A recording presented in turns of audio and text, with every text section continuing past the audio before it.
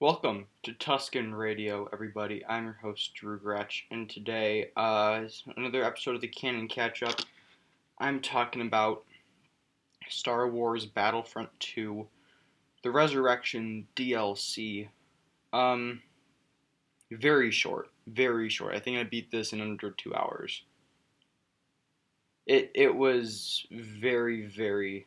It was a short game, a really short game, and it's a game that is able.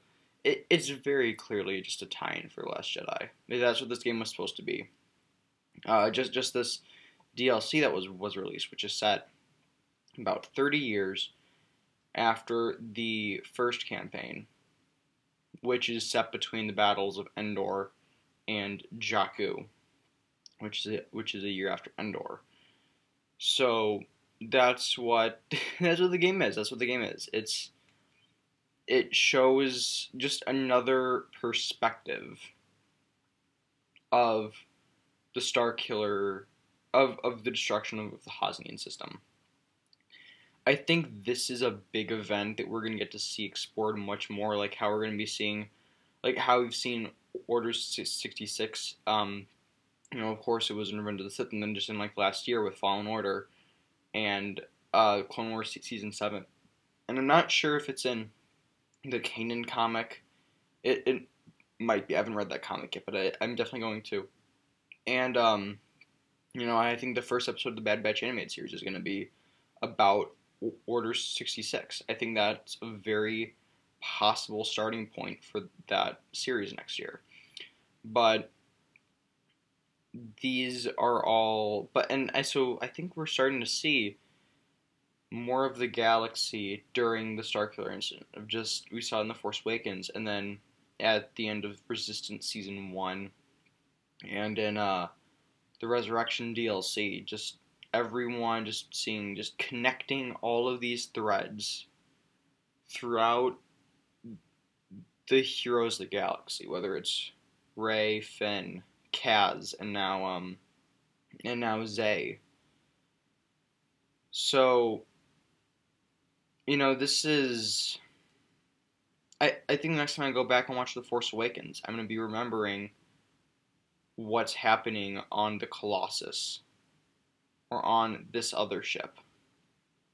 And if I'm being honest, I don't quite remember how the game ended. I know it was like right at the start of Last Jedi, but I don't remember where they went after.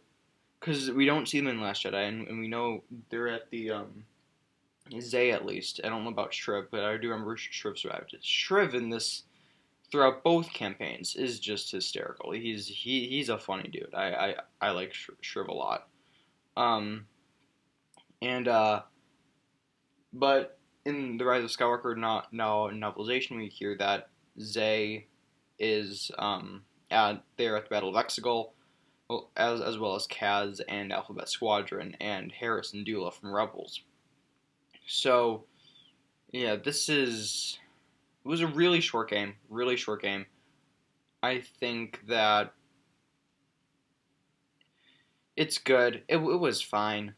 Oh, I like it about as much as I like the first campaign. It didn't add too much to the lore of the galaxy. It was just kind of there.